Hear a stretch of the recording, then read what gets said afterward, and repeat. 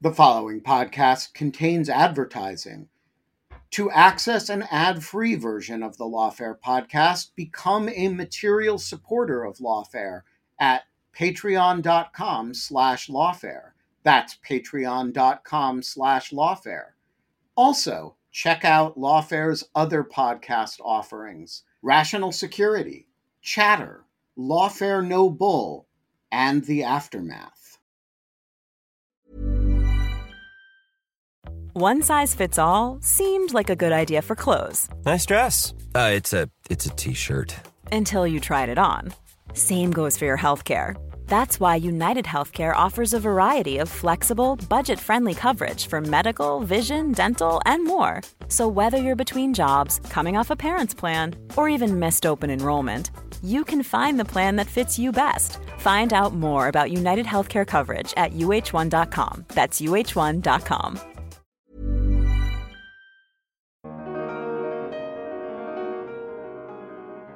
Well, so I think the two big issues they're going to be looking at are, one is kind of this First Amendment type argument.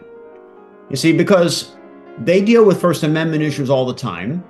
They have strong views about that.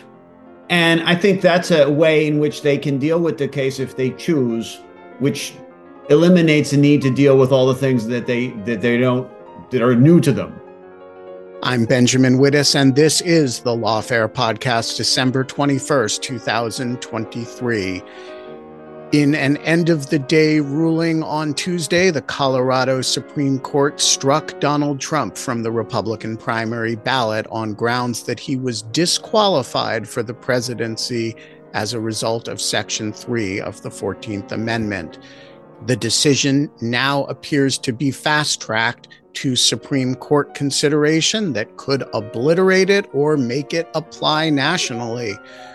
Joining me in the virtual jungle studio to go over all the twists and turns are Roger Parloff, Lawfare senior editor, and Gerard Maglioka, a professor at the University of Indiana who wrote a key law review article on Section 3 of the 14th Amendment. We talked about the Colorado decision, where it's strong, where it's less strong. We talked about how this is going to land at the Supreme Court, which are the parts the justices are likely to accept and which are the ones they're going to pick apart. We talked about the politics of it all, and we talked about what it means to engage in insurrection. It's the Lawfare Podcast, December 21st. The Colorado Supreme Court has its day. Gerard, I want to start with you, as this whole thing is your fault because you wrote a law review article that you seem to have dreamt up before January 6th, before any of this was going on. You wrote a law review article about the scope of Section 3 of the 14th Amendment, and everything that has happened since is because of that law review article. So walk us through what the Colorado Supreme Court did yesterday and where the kind of acid test of this opinion lies. Well, first, thanks for having me on. It's nice to be on with you.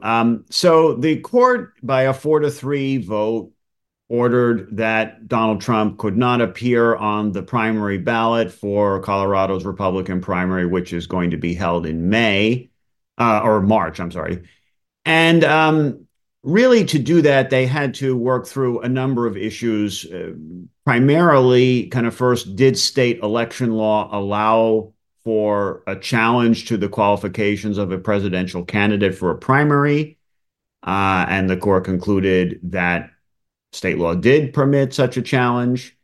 And then once they'd sort of gotten over that kind of jurisdictional hurdle, they basically more or less endorsed what the trial court had done in the case, which was to say that based on a good deal of fact-finding, that January 6th was an insurrection within the meaning of Section 3 of the 14th Amendment, that Donald Trump engaged in insurrection through incitement, and other actions related to what happened at the Capitol.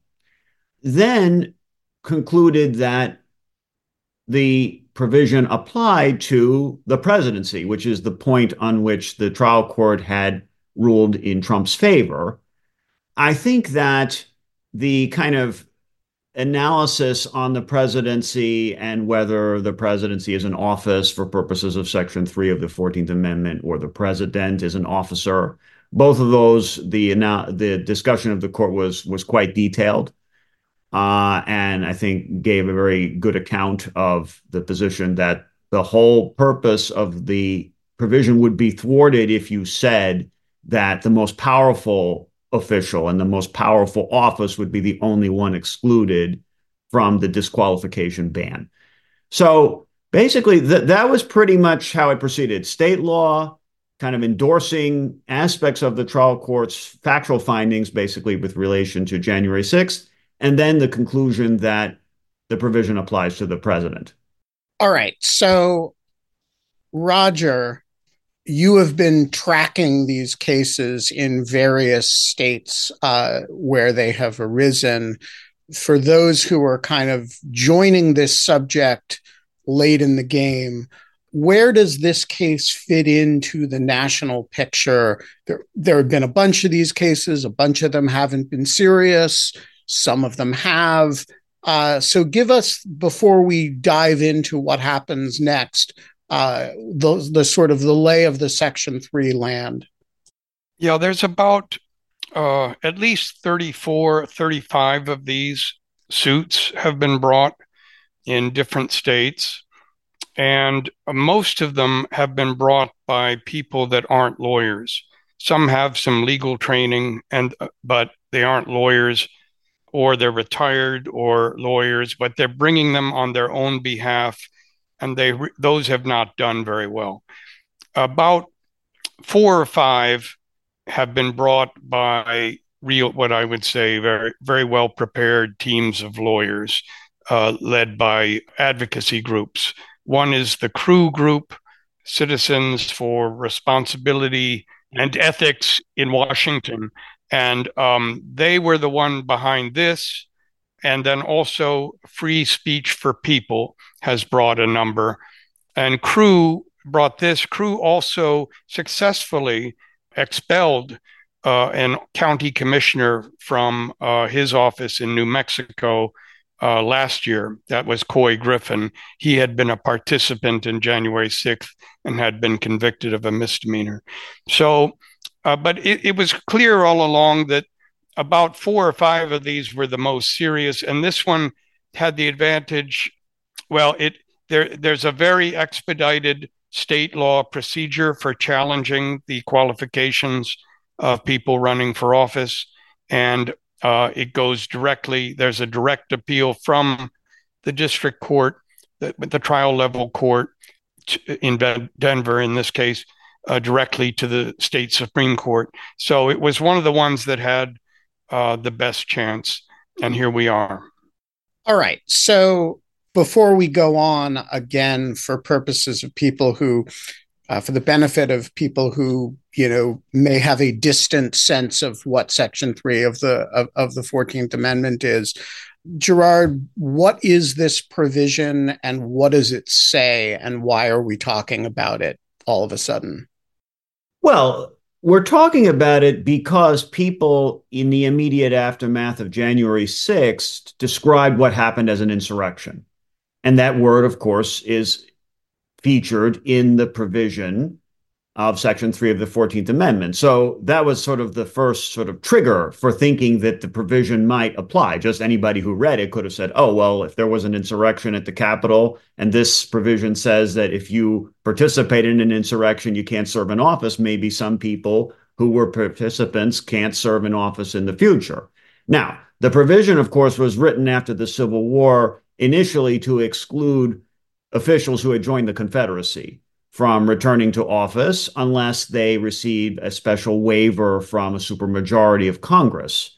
So the idea was that in 1865, when the war ended, many of the same officials who had left to join the Confederacy now wanted to come back to resume their old posts, including elected positions in Congress. And Northern Republicans thought this was outrageous, that people who had betrayed the Constitution could just walk back into their old positions with no consequences. So Section 3 was really put in to say that those people could not serve unless they demonstrated some repentance or, sort of apology, if you like, or if Congress just judged as a sort of policy matter that it was time for certain individuals to be given another chance, or for more general groups of people to be given another chance. Now, this, of course, is the first time that we're applying this provision to an insurrection other than the Civil War. And so that's one of the challenges, right? Well, how do we know that this was an insurrection, or how do we assess those sorts of questions, given that it hadn't arisen really since Reconstruction? But the initial thought is, well, what happened on January 6th was widely described as an insurrection. And then when you look more closely at it, you see that that wasn't just kind of hyperbole. That was actually grounded in an intuition about what an insurrection is. And January 6th fits well within a legal definition of what an insurrection is. Yeah. And how would you describe that intuition, the sense that, okay, if I go, let's use a real example, because I've actually done this.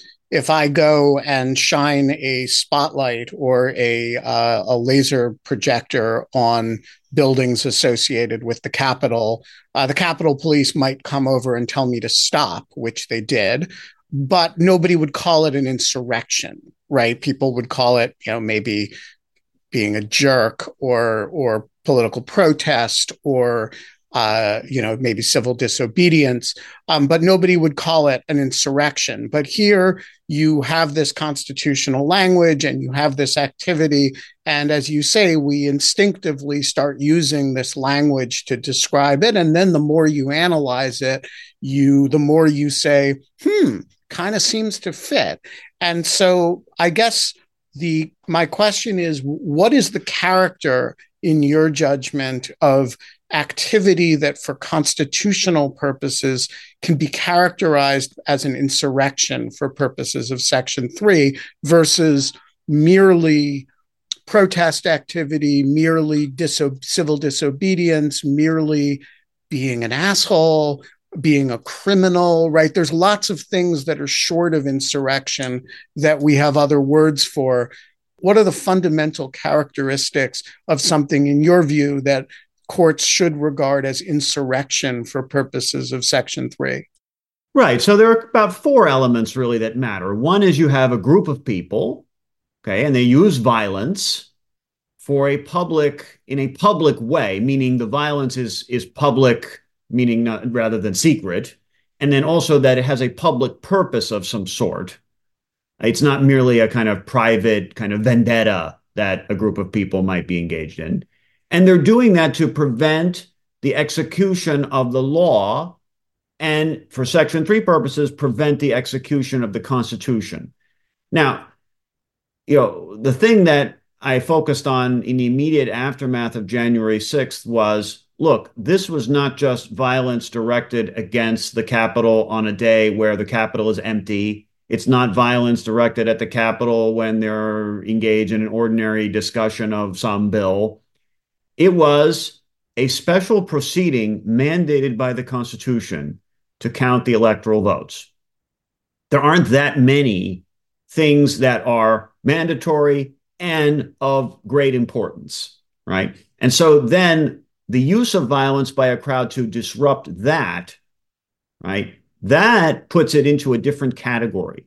And so whatever definition of insurrection you want to use, and I mean, there are a couple of variations on what I've said that others have put out there, all of them would cover what happened on January 6th, even if you narrow it to say something like it has to be about the authority of the United States government in some fundamental way, or kind of a core constitutional function, something like that. That would still apply to the Civil War, obviously, but then also to what happened on January 6th. So To me, the key limiting idea is it's got to be about preventing the execution of the Constitution, not just a law. And of course, also people who are going to be disqualified have to be people who had previously served in a position where they had taken an oath to the Constitution. It's not just anybody who participated. In fact, most of the people who participated in January 6th would not be covered by Section 3 because they were private citizens. Roger, you have the language that the court ultimately adopted here. The Supreme Court, Colorado Supreme Court, said that as Gerard was saying, there were certain permutations offered, and they said, rather, it suffices for us to conclude that any definition of insurrection for purposes of Section 3 would encompass a concerted and public use of force or threat of force by a group of people to hinder or prevent the U.S. government from taking the actions necessary to accomplish a peaceful transfer of power in this country. And what they were saying was, this was basically the poster child for an insurrection. We don't have to imagine, the limiting case would getting together to violate a different law suffice. Here you had something that was pretty obviously fundamental. Right. And so there's some questions in the YouTube comments that I want to bring out here. People are saying, hey, why does this matter? Trump wasn't likely to win Colorado anyway. He's going to be on the ballot everywhere else.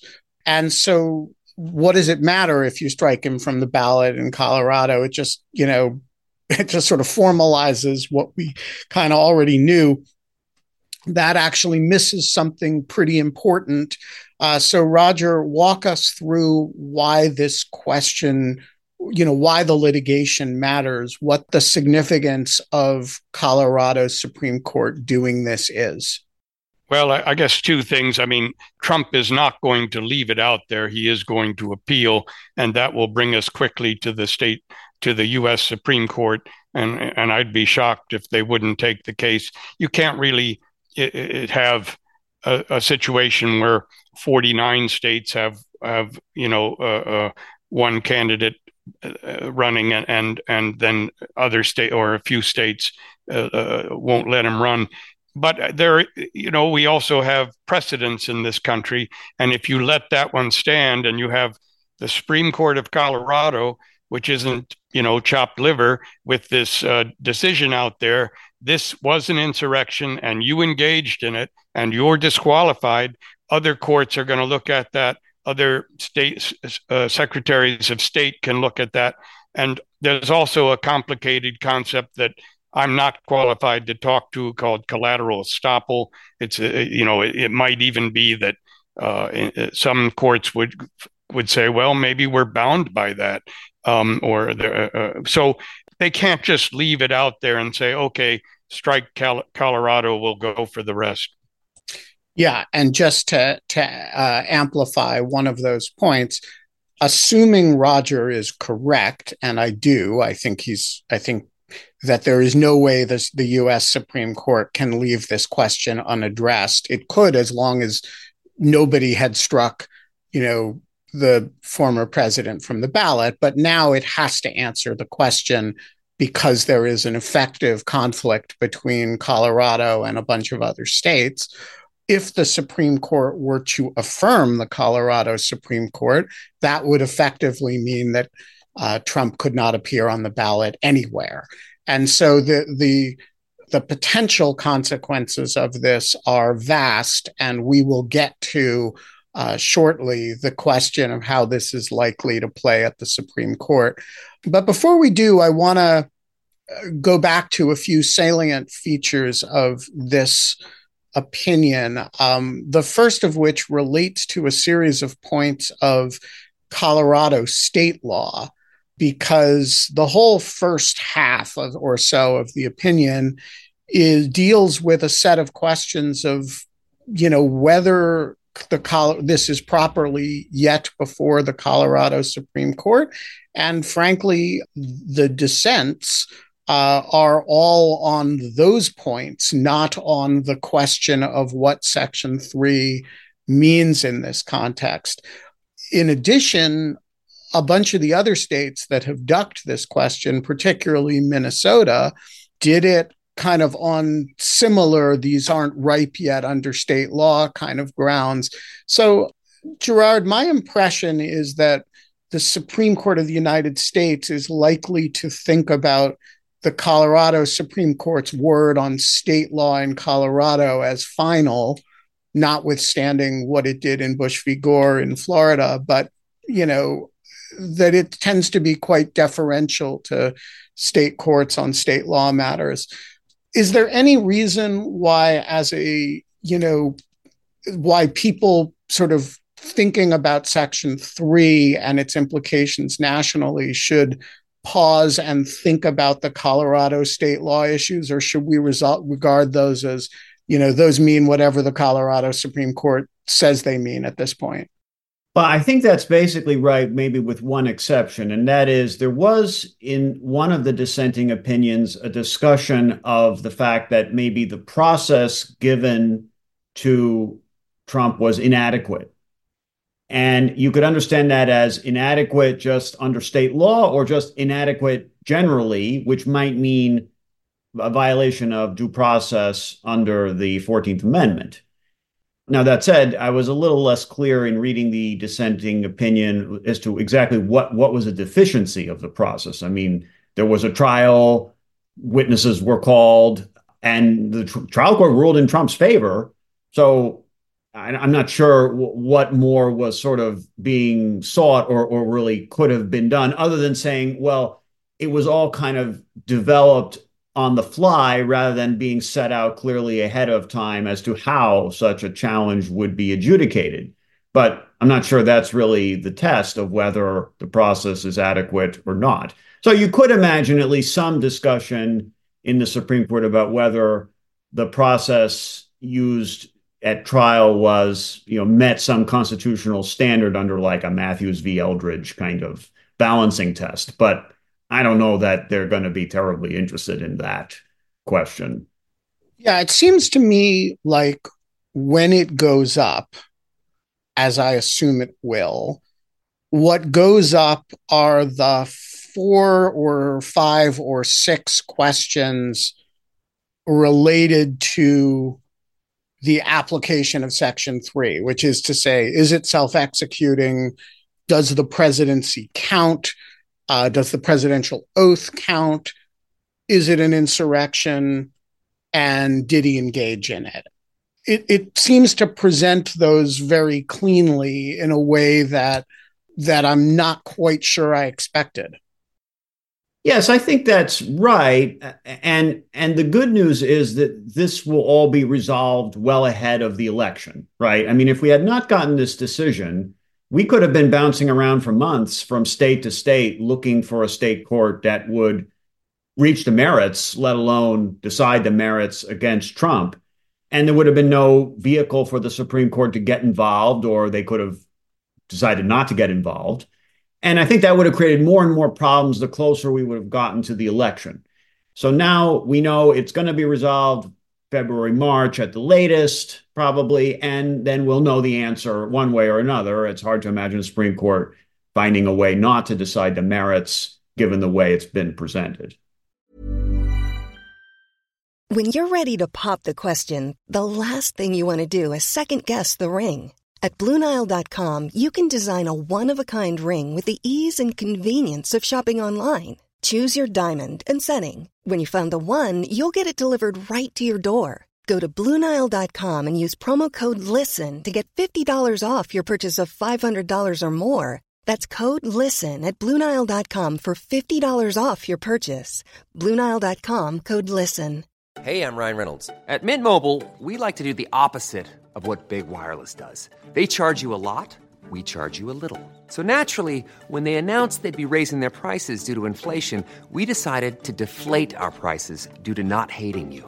That's right. We're cutting the price of Mint Unlimited from $30 a month to just $15 a month. Give it a try at mintmobile.com/switch. $45 up front for 3 months plus taxes and fees. Promo rate for new customers for limited time. Unlimited more than 40 gigabytes per month slows. Full terms at mintmobile.com. Yeah. So, Roger, talk us through what happens next. The opinion is stayed through January 4th, right? Which, walk us through the date and timing here.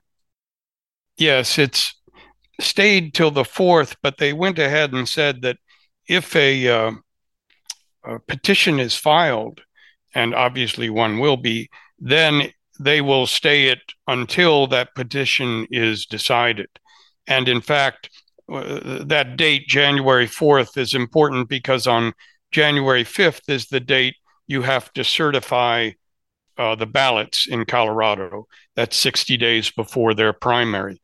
And then they went ahead and said further, so if a petition is for cert is filed, then the stay will continue and Trump's name will appear on the ballot. Hopefully, the court will go ahead and not consider this moot, which would be a catastrophe. But so then it can be litigated on an expedited schedule. If I could just possibly address one other thing to what you were saying earlier about the state law questions. I mean, I think you're right that it will mainly be the questions that you raised that go up on the federal appeal. But two of the three dissenting opinions really did lay on pretty thick how unusual it was to have an super expedited proceeding like this on something so important. And there were strong due process overtones. And Judge Carlos Sommore, who was the one that basically, he ruled really on what we'll call, and we'll let Gerard discuss this, the sort of the Griffin's case decision, which is the idea that Section 3 isn't self-executing, that Congress needs to enact some method of enforcing it.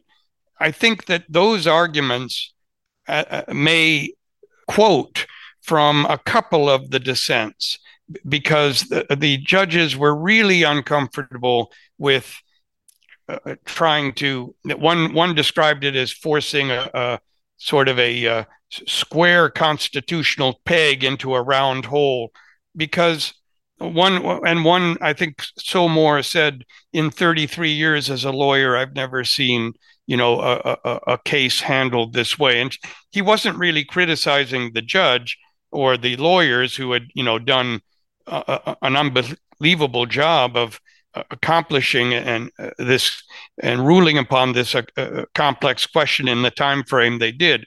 But even they had not succeeded in obeying the time frame of the state law, which is you're supposed to rule within 5 days. You're supposed to have a hearing within 5 days and then rule 48 hours later.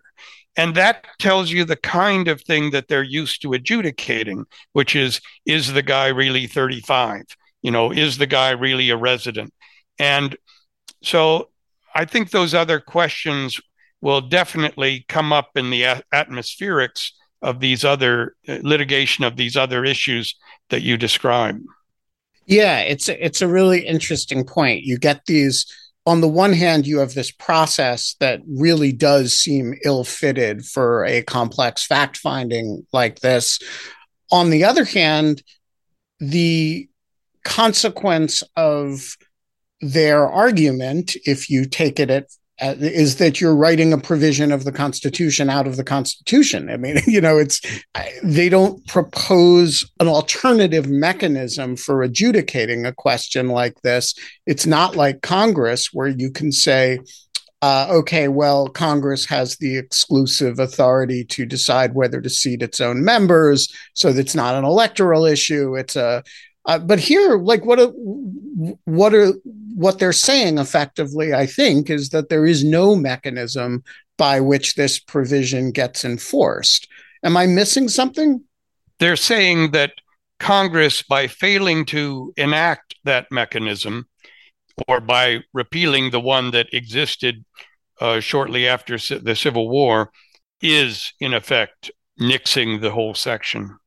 And the majority felt that was a reason for rejecting the notion that the provision is self-executing. The idea that you mean Congress merely by enacting throws the whole constitutional section out the window? That doesn't make sense. So both sides will refer to this issue. Yes, I just add one point, which is that since the provision says that Congress needs a 2/3 vote in each chamber to give exemptions, it would be odd then to say, oh, but by a majority vote, they can just wipe out the whole thing. Then it makes a hash of the 2/3 requirement. It actually, like the fact that there is a 2/3 requirement for exemption sort of answers, in my view, the whole argument about whether it's self-executing or not, in the sense that, most provisions tend to say what Congress's role is. So in Section 5 of the 14th Amendment, it says, hey, Congress can pass legislation to effectuate this, right? Here, there's no such provision. It says Congress can undo it by 2/3 of the vote. It actually does say what Congress's role is. It's just not the role is to relieve it. The default is that it applies, and if you engaged in insurrection, you're disqualified, and the congressional action can alleviate that, but it's not necessary to invoke it. All right, let's talk about how this is going to play at the Supreme Court. I think a lot of people who are cynical will say Trump appointed 3 justices. There's a 6-3 conservative majority on the court. Therefore, this is living on borrowed time. On the other hand, I do think there are some people who say, wait a minute, this has a highly textual basis. It is at least a little bit awkward for justices who purport to be textualists to write out of existence a provision of the Constitution whose meaning is fairly intuitive based on its text. They don't have an easy way to dodge it. And so, Gerard, get us started. How do you imagine this plays at the Supreme Court? None of them have stated views on this subject. What happens when this shows up? Your guess is as good as mine, basically. I mean, when you have no track record to look at on a particular area of law or the views of the members of the court on that area, I mean, it's much more up for grabs. They're going to have to bone up, basically, on this provision. And they're probably already doing that. And so I think that's one wild card. Now, a second would be, well, what if anything might happen between now and when they hear the case? And of course, one thing that's going to happen probably is there are going to be some primaries. I mean, I don't know how rapidly they're going to put this on their docket, but you got to believe they can't decide the case before Iowa and New Hampshire, for example. That's probably a little too much to expect. So there'll be some contests. There'll be other conversation. Does that have any effect? Now, if it gets put off a little longer, well, there's a criminal trial date that's kind of looming in March. How does that interact with it? So I think all of that is going to be hard to sort of gauge. Now, here's the other thing to say about it. So this is a story I'm fond of. In 1937, Franklin Roosevelt calls the leaders of Congress in to tell them about the court packing plan. And as the leaders are leaving, one guy who is the chair of the House Judiciary Committee turns to the others and says, boys, this is where I cash in my chips. By which he meant he was going to oppose it, even though maybe that was going to be the end for his career, right? Because he was going to be going against a very popular president of his party. Maybe this is the time when a couple of the justices are going to want to cash in their chips. That is, maybe they're going to decide, look, this has all gone too far for us to let Trump continue with this. And hard to say where people reach that point, right? And they may not, but you can imagine that they will, given what you've said about sort of the strength of the underlying legal claim, as well as sort of the atmospherics that will be going on between now and whenever they hear the case. Roger, what do you think? Is this one of those situations where we all spin ourselves up because, Bob Mueller or Russia or collusion, and then it kind of spins down? Or is this one of those situations where, it's been a sleeper that we've been aware of for the whole time since January 6th? And, only Gerard Maglioka has been really laser focused on it for, and Roger has written about just about every single one of these cases. And then there have been some, Johnny come latelys from the University of Chicago and other law schools.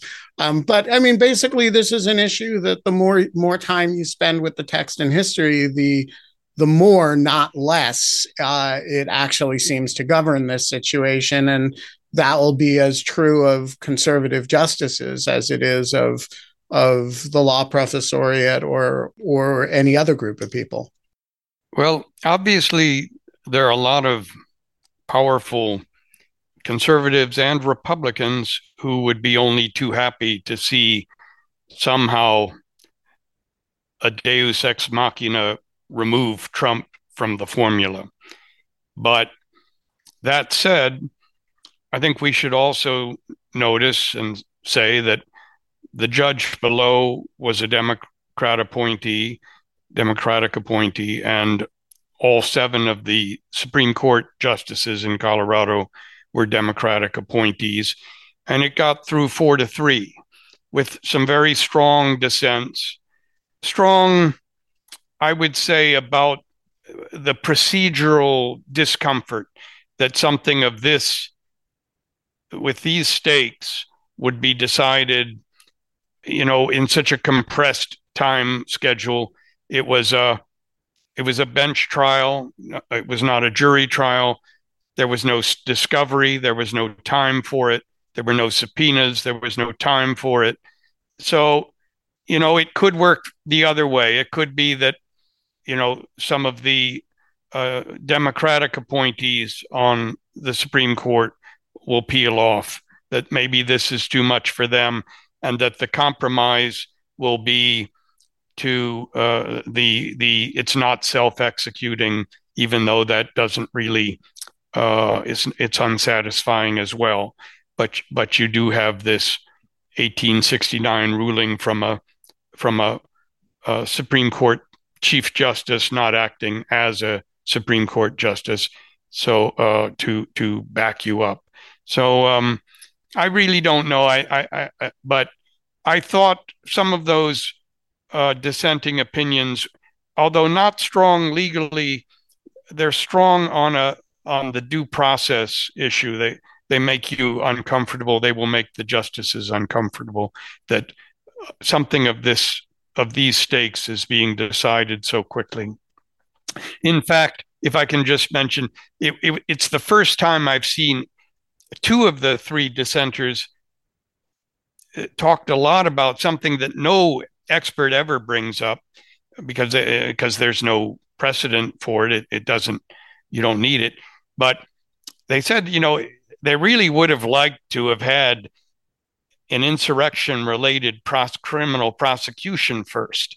The Chief Justice Boatwright said, yeah, if he had been convicted of a crime so that he had all of his due process, then I'd be happy to go through this accelerated process. And the second one, Somore, he was saying he thought 18 USC 2383, the criminal insurrection law, is in effect the only, that is Congress's enforcement mechanism for right now. And that's the only way to enforce Section 3 at the moment. So there were a lot of references to 2383, which,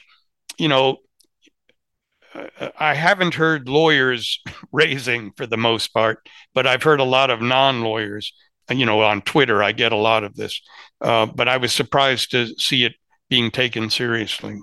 Yeah, I have to say that argument does not move me at all, in the sense that it cannot be that if the Constitution uses the phrase insurrection and then Congress defines insurrection for criminal purposes, that means that word in the Constitution is bounded by what Congress did as a, statutorily defined as a criminal matter.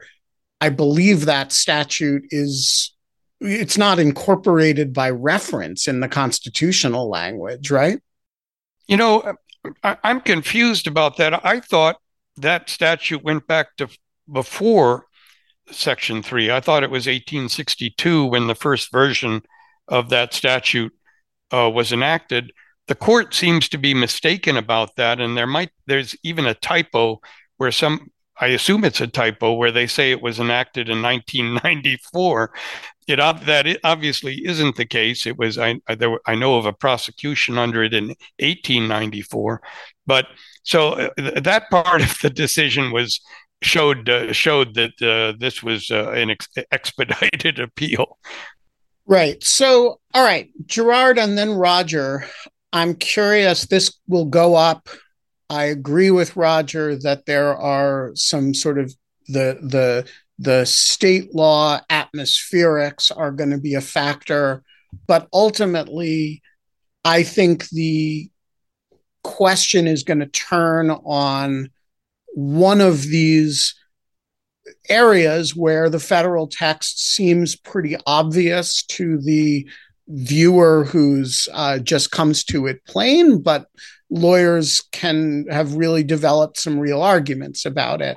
And so each of you, I'm curious what you think the questions are that the justices are going to care the most about and be most fixated on here. I'll just lay my cards on the table. I think it's going to be is the president actually an officer of the United States, which sounds like a completely crazy question, but is actually one on which I think, Josh Blackman and Seth Barrett Tillman have made a at least colorable argument that the answer is this doesn't apply to the presidency.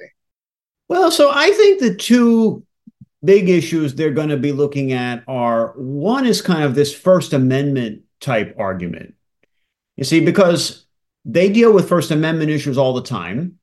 They have strong views about that. And I think that's a way in which they can deal with the case if they choose, which eliminates the need to deal with all the things that are new to them. Just walk us through that. How would it work? It would be, well, the speech is not incitement. It's First Amendment protected under Brandenburg. And so you can't call an insurrection what's really First Amendment protected speech. That's right. And that might be particularly true for political speech, right, which is kind of core to First Amendment protections and so on. So I think that Brandenburg will get a lot of attention in the Supreme Court. I think the second thing is, I think they will care about this self-executing issue, as Roger said, because, look, the fact is a state court is less inclined probably to say, to agree with the proposition that they can only do something if Congress authorizes them to hear the case. I mean, they're a state court and they have their own prerogatives. The Supreme Court will be not so worried about that, and they'll be interested because Chief Justice Chase was the Chief Justice, and even though Griffin's case was not written in that capacity, they'll give it its due for that reason. I mean, the officer argument, I don't know. I think part of the problem is they're being presented at the same time with this question of, can the president be prosecuted? Can a former president be prosecuted? Does he have immunity? And I just think it's all part and parcel of a kind of message they may want to send that, look, the president's not above the law. And so if you say, well, yeah, he engaged in insurrection, everything is in order, but you can't apply it to him because he was a former president. And if he were anybody else, it would be applied to him. I just don't think that's going to carry the day. I mean, but that's just my 2 cents on that one. Roger, what do you think? What are the issues that when this goes up, you think the court is really going to focus on? I think the self-executing issue is the one that is going to be most appealing to those who don't want to disqualify. The Section 3 doesn't apply to presidents. None of the dissenters went that route. None of the dissenters here said, no, I think that, the judge was right. That was a convincing argument.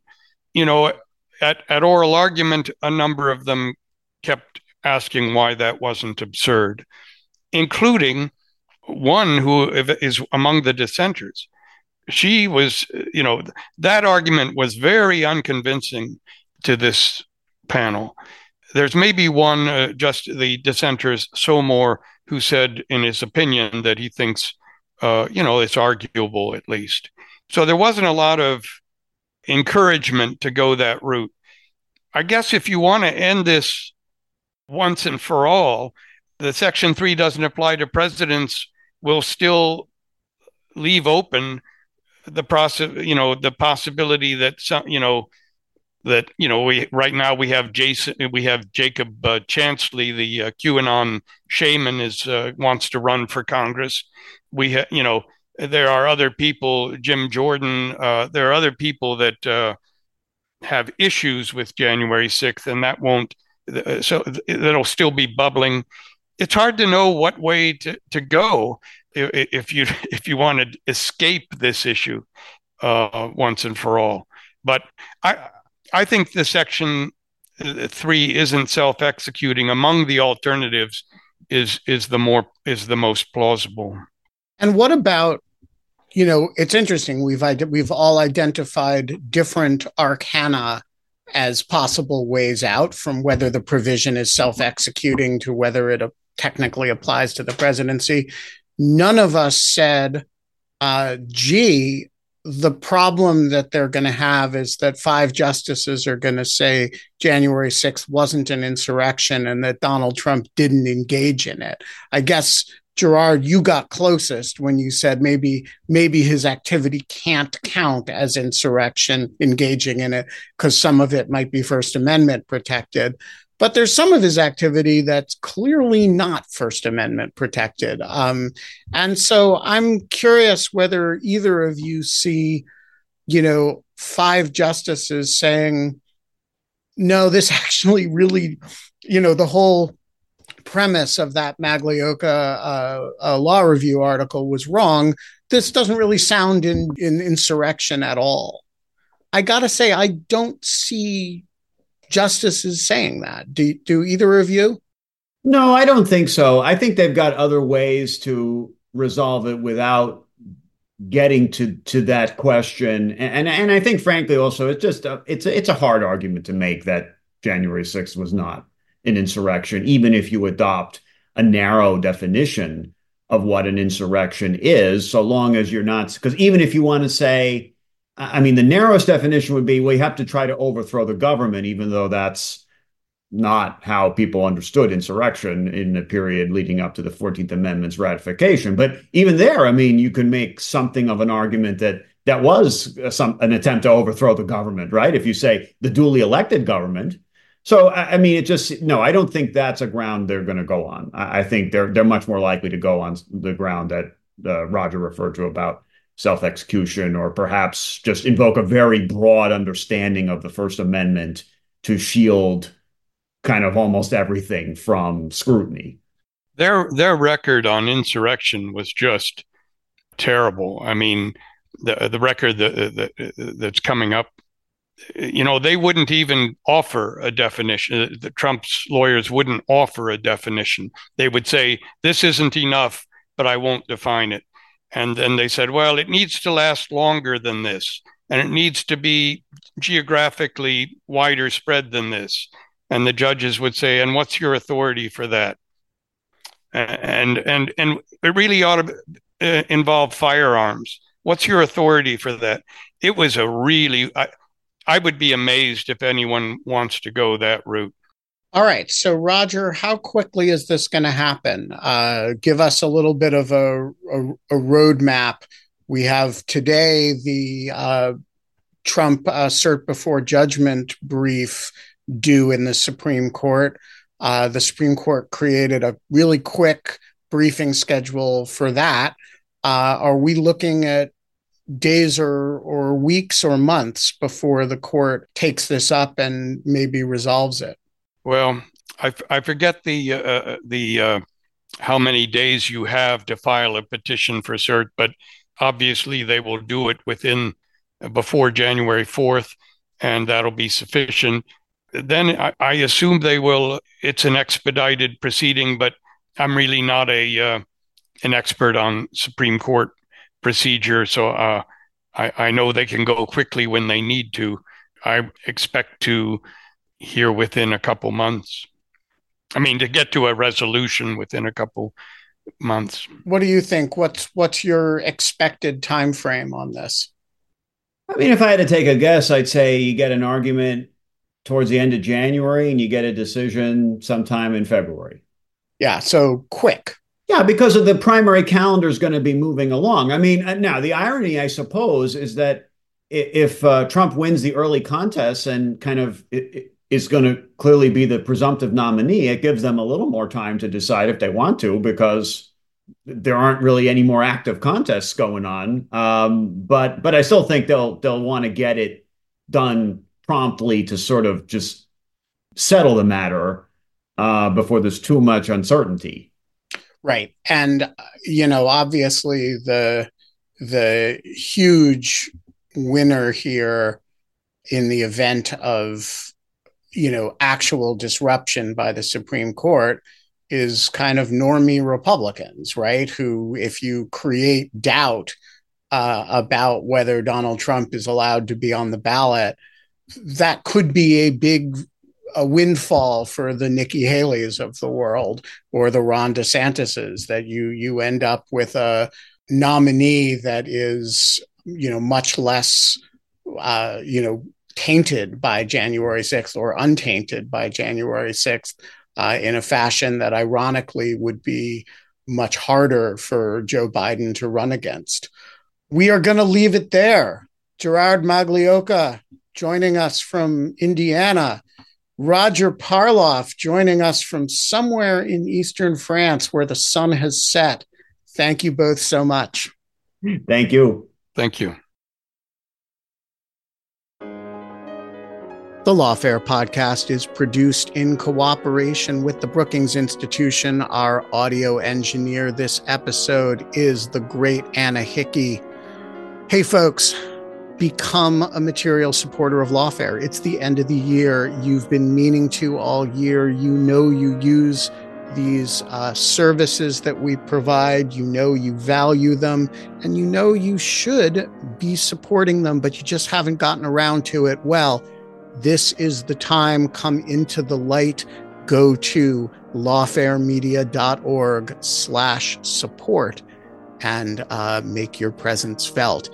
The Lawfare podcast is edited by Jen Patja Howell. Our music is performed by Sophia Yan. And as always, thanks for listening.